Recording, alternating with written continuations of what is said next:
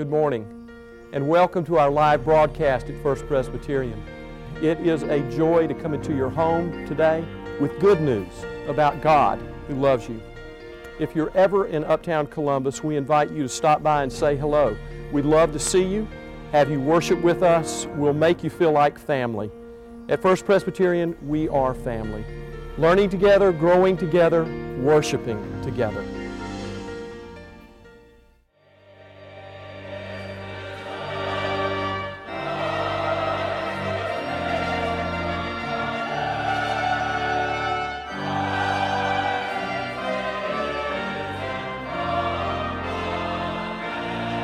Please stand as you are able for the reading of our first lesson, which comes to us this morning from the first book of Corinthians, in the 15th chapter, verses 12 through 22. Listen now for God's word. Now, if Christ is proclaimed as raised from the dead, how can some of you say there is no resurrection of the dead? If there is no resurrection of the dead, then Christ has not been raised. And if Christ has not been raised, then our proclamation has been in vain, and your faith has been in vain. We are even found to be misrepresenting God, because we testified of God that he raised Christ, whom he did not raise, if it is true that the dead are not raised. For if the dead are not raised, then Christ has not been raised. If Christ has not been raised, your faith is futile, and you are still in your sins. Then those who have died in Christ have perished. If for this life only we have hoped in Christ, we are of all people most to be pitied. But in fact, Christ has been raised from the dead, the first fruits of those who have died. For since death came through a human being, the resurrection of the dead has also come through a human being. For as all die in Adam, so all will be made alive in Christ. This is the word of the Lord. Thanks be to God. Please be seated. Once again, those who are able are invited to stand for our second lesson from the Gospel of Mark in the 16th chapter.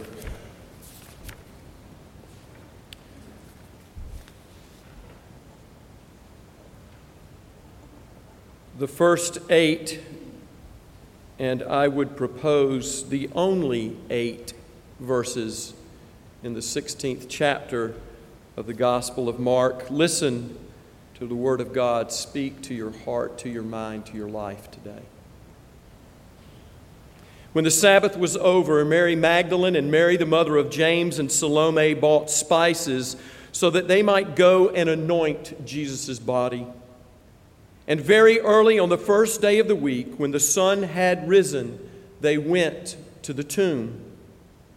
They had been saying to one another, "Who will roll away the stone for us from the entrance of the tomb?" And when they looked up, they saw that the stone, which was very large, had already been rolled back. As they entered the tomb, they saw a young man dressed in a white robe sitting on the right side, and they were alarmed. But he said to them, "Do not be afraid. You are looking for Jesus of Nazareth, who was crucified. He has been raised. He is not here. Look, there's the place where they laid him. But go, tell the disciples and Peter that he is going ahead of you to Galilee. There you will see him, just as he told you." So they went out and fled from the tomb, for terror and amazement had seized them, and they said nothing to anyone, for they were afraid. This is the word of the Lord. Thanks be to God. Please be seated.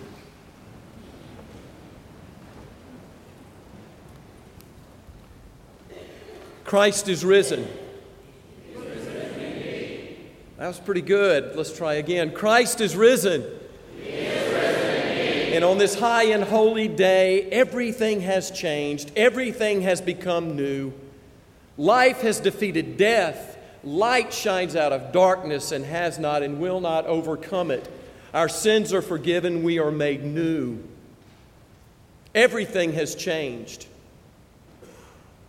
This has never been more clear to me than those people who normally sit in the balcony are now on the front row.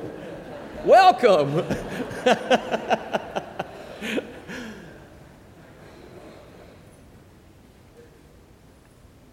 One of our members told me this story and said, you may want to use this, and I'm going to, for good or for ill.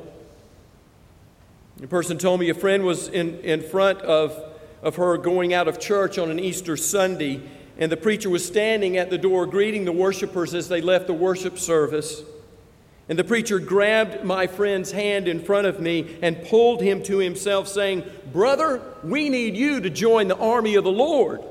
And my friend replied, "I am already in the army of the Lord, Pastor." To which the preacher questioned, "Then how come I only see you on Christmas and Easter?" My friend leaned in and whispered back, "I'm in the Secret Service." Well, whatever branch of the service you are in, welcome. Welcome. Now here comes the spoiler alert. I don't have anything new to say. You've already heard it.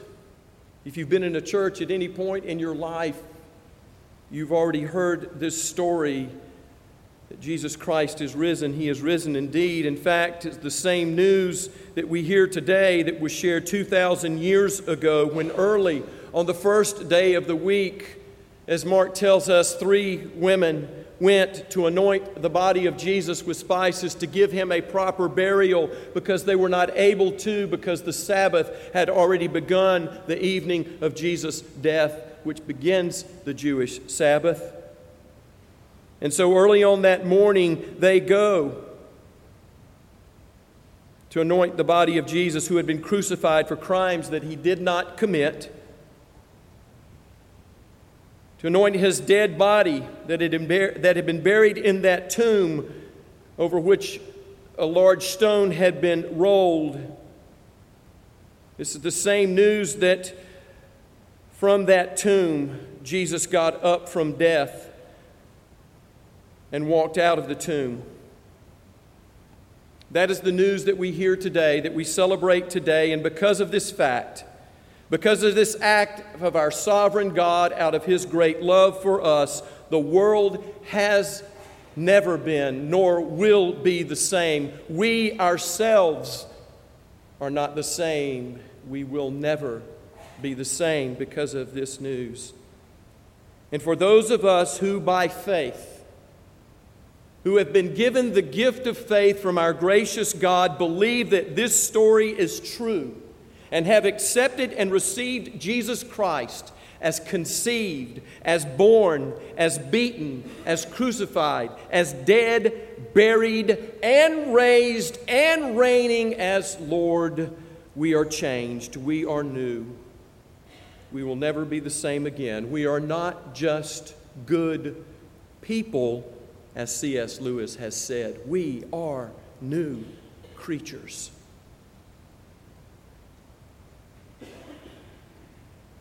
And now that we are changed, now that we receive this good news, who is it that we are going to tell? But first, let me ask you this question. Who shared with you this story, this good news, the first time? Was it your mother or your father? Was it a grandparent? Was it a teacher? Was it a coach? Who shared with you this incredible story? When did you receive it? And when did it become your story? And who are you going to tell this story? It's an incredible thing that we are asked to do. This earth-shattering, this world-altering, this paradigm-shifting news of the resurrection of Jesus from the dead, the victory of life over death. It's kind of hard to wrap our minds and our hearts around. It was difficult for the women who went to the tomb. I think that's one of the reasons that I love Mark's gospel and his account of the resurrection of Jesus because it is so raw, it is so real, it is so bewildering, it seems so true, it has the ring of truth to it, and it ends so abruptly. The reaction seems so authentic that upon hearing that Jesus Christ, who was crucified, has been raised, has gone ahead of them. Tell the disciples, and you will see him as he promised you. And Mark ends his resurrection account in mid-sentence. They left the tomb and told no one, for they were afraid. I can almost imagine I would be in the same place. And that's where Mark draws us in, to be in that same place, to hear this news, almost saying to us, this is where this story ends, and now it is your story. Mark doesn't finish the story so that we can continue it. It's what we are called to do. You know, there are scholars that would say that there are three reasons that this is why Mark's gospel ends in this abrupt fashion. They've tried to explain it. One hypothesis is that Mark fell ill or possibly even died before he had a chance to tell all that he had yet to say. Or quite possibly that how Mark ended this gospel was lost. The old vellum, the old papyri that it was written on becomes old and brittle and cracks and breaks, and it's hard to keep it all together. And they lost the end that Mark had written.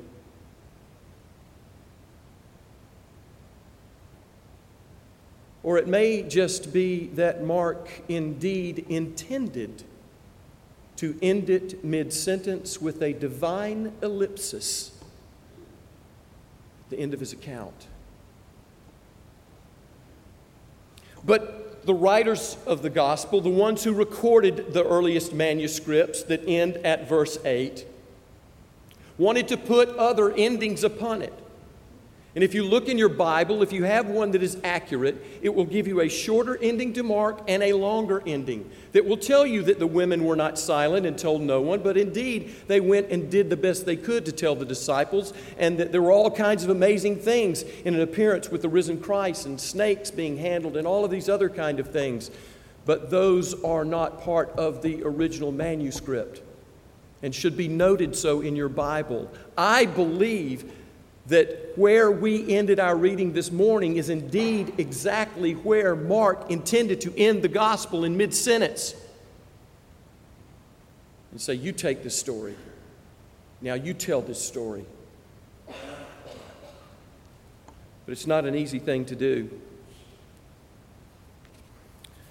At the men's prayer breakfast, we are following the Lenten small group curriculum that many others in our church have been using, called Engage, in which during this season of Lent, people are being asked to look at the story of the gospel and to apply it to their own story, so that understanding both in a better way, in turn, we may be ones to go and share that story. And the presenter on this particular Thursday morning at the men's prayer breakfast told us about something that happened in his life. He became very vulnerable, yet honest in what he said to us. I was having lunch at one of our local eateries on Broadway, and as I finished with my work colleagues, we walked out of the restaurant. And a man who was well-dressed and well-groomed approached me and got close to me, and he asked me a most personal question, a rather powerful one, as a matter of fact. Do you know Jesus Christ as your Lord and Savior? It took me aback, he said. I did not expect to hear that from this man who seemed to be dressed as I was and groomed. He was nothing like a street preacher that you would imagine. And so it took me a moment to gather myself before I could respond to him. Yes, I know Jesus Christ as my Lord and my Savior. I am a Christian, and I seek to follow Jesus. And the man put his arm around this gentleman and said, would you come and help me tell others about him? Oh, I'm sorry, I've got another appointment. My colleagues are waiting for me. And he extricated himself from what was an uncomfortable scenario and continued on with his day. But his story did not end there. He went on to tell those gathered for that breakfast about what had transpired in his life some decades before when he met the risen Christ for himself. He said, I grew up in church. I knew the Bible, but I didn't meet Jesus until that time in my life when I had become addicted to alcohol and prescription drugs. And he went on to tell us that his wife had made him an offer that he could not refuse. As he said, the Godfather offered. And with that offer, he attended AA. He said it was there he met the risen Christ and found a most holy and spiritual gathering of individuals who were broken, yet being made whole, who had found a power beyond themselves to do what they could not do for themselves. And for him, that power was the risen Christ. And he went on to tell us that this was the avenue that God had led him down in his life to share with others who were in a situation in which he found himself what it means that Jesus Christ is risen from the dead and offers us new life. And by the same token, I believe that we are called in our own unique way, with all of the incidences and experiences of our lives, to be nurtured by God's transforming grace and power, to be used to tell others about this good news of the gospel.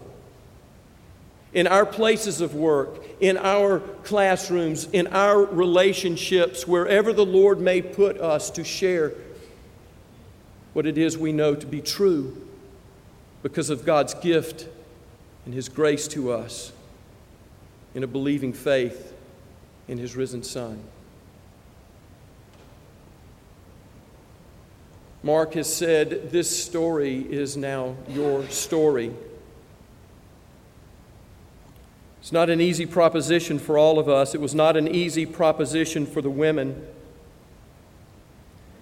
Samuel Wells, an Anglican priest in England, writes about this text in this way when he says, "This news of the risen Christ leaves the women and us filled with terror and amazement.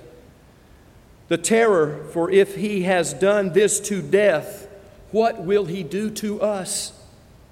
Death took His life away, and He destroyed death, but we broke His heart, pierced His soul, wounded His love. And when we see Him again, will He not punish us, hate us, destroy us?" And amazement, because this is both the beginning and the end of the world. It is the end of the world in which goodness, truth, and love are trampled by hatred and violence and fear. It is the beginning of a new world where nothing is certain, not even death. Our imaginations are dizzy with what God has done. What on earth will He do next?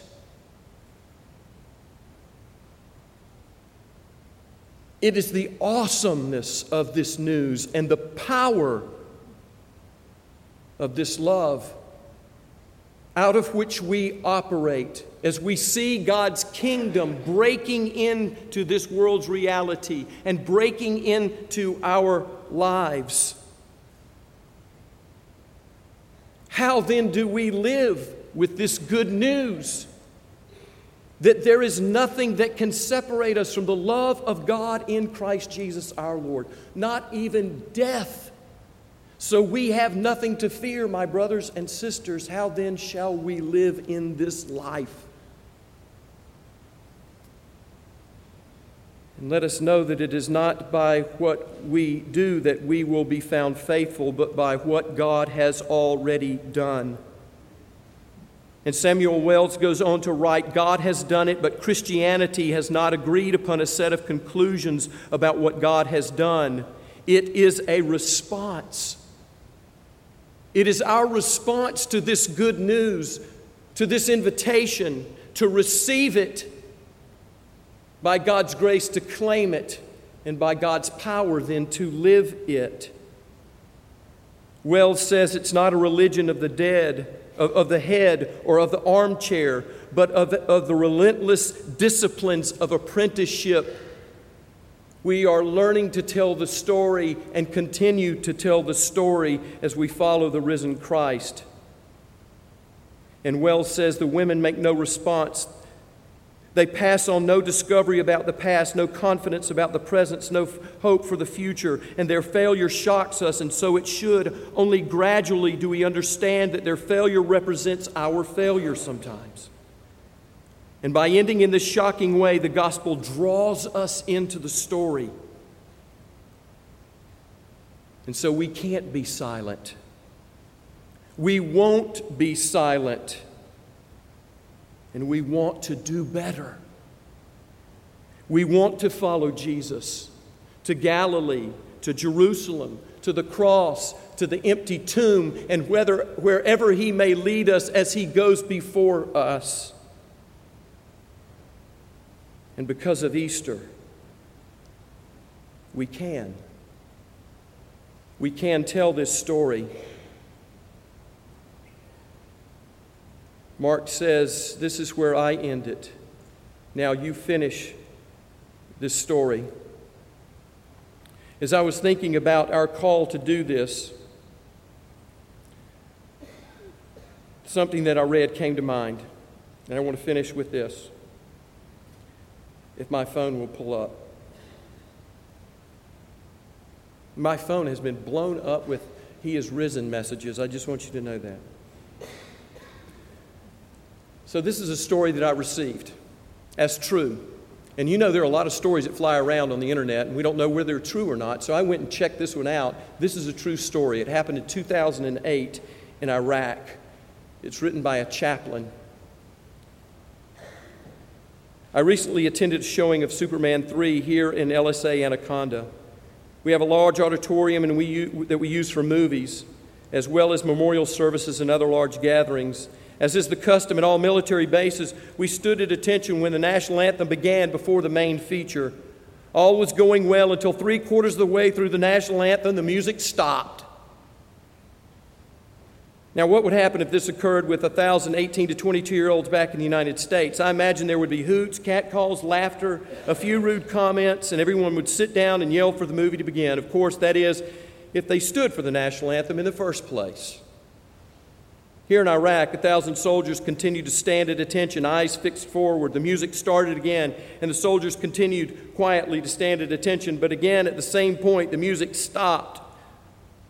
What would you expect from 1,000 soldiers standing at attention? What would they do? Frankly, I expected some laughter, and everyone would eventually sit down and wait for the movie to start. But no. You could have heard a pin drop. While every soldier continued to stand at attention, and suddenly there was a lone voice from the front of the auditorium, and then dozens of voices. And soon the room was filled with voices of 1,000 soldiers, finishing where the recording left off. And the rocket's red glare, the bombs bursting in air, gave proof through the night that our flag was still there. Oh, say, does that star-spangled banner yet wave o'er the land of the free and the home of the brave? They sang in one accord. The chaplain writes, it was the most inspiring moment I've had in Iraq, and I wanted you to know what kind of soldiers are serving you. And we do give thanks for our soldiers, and we do give thanks for America. But this is a story that is much larger than our own environs in our own country. It is a story to be told to the whole world that Jesus Christ is risen. He is risen indeed, and our risen Savior is looking for a few good foot soldiers. Are you in the Lord's army? We have a story to tell. We have a Savior to serve, and our greatest weapon is love, and the good news is life. And death has been defeated. It has been swallowed up in victory, and our victory is in Jesus Christ, our risen Lord. Amen? He is risen. He is risen. He is risen. Alleluia. Alleluia. Alleluia. And amen.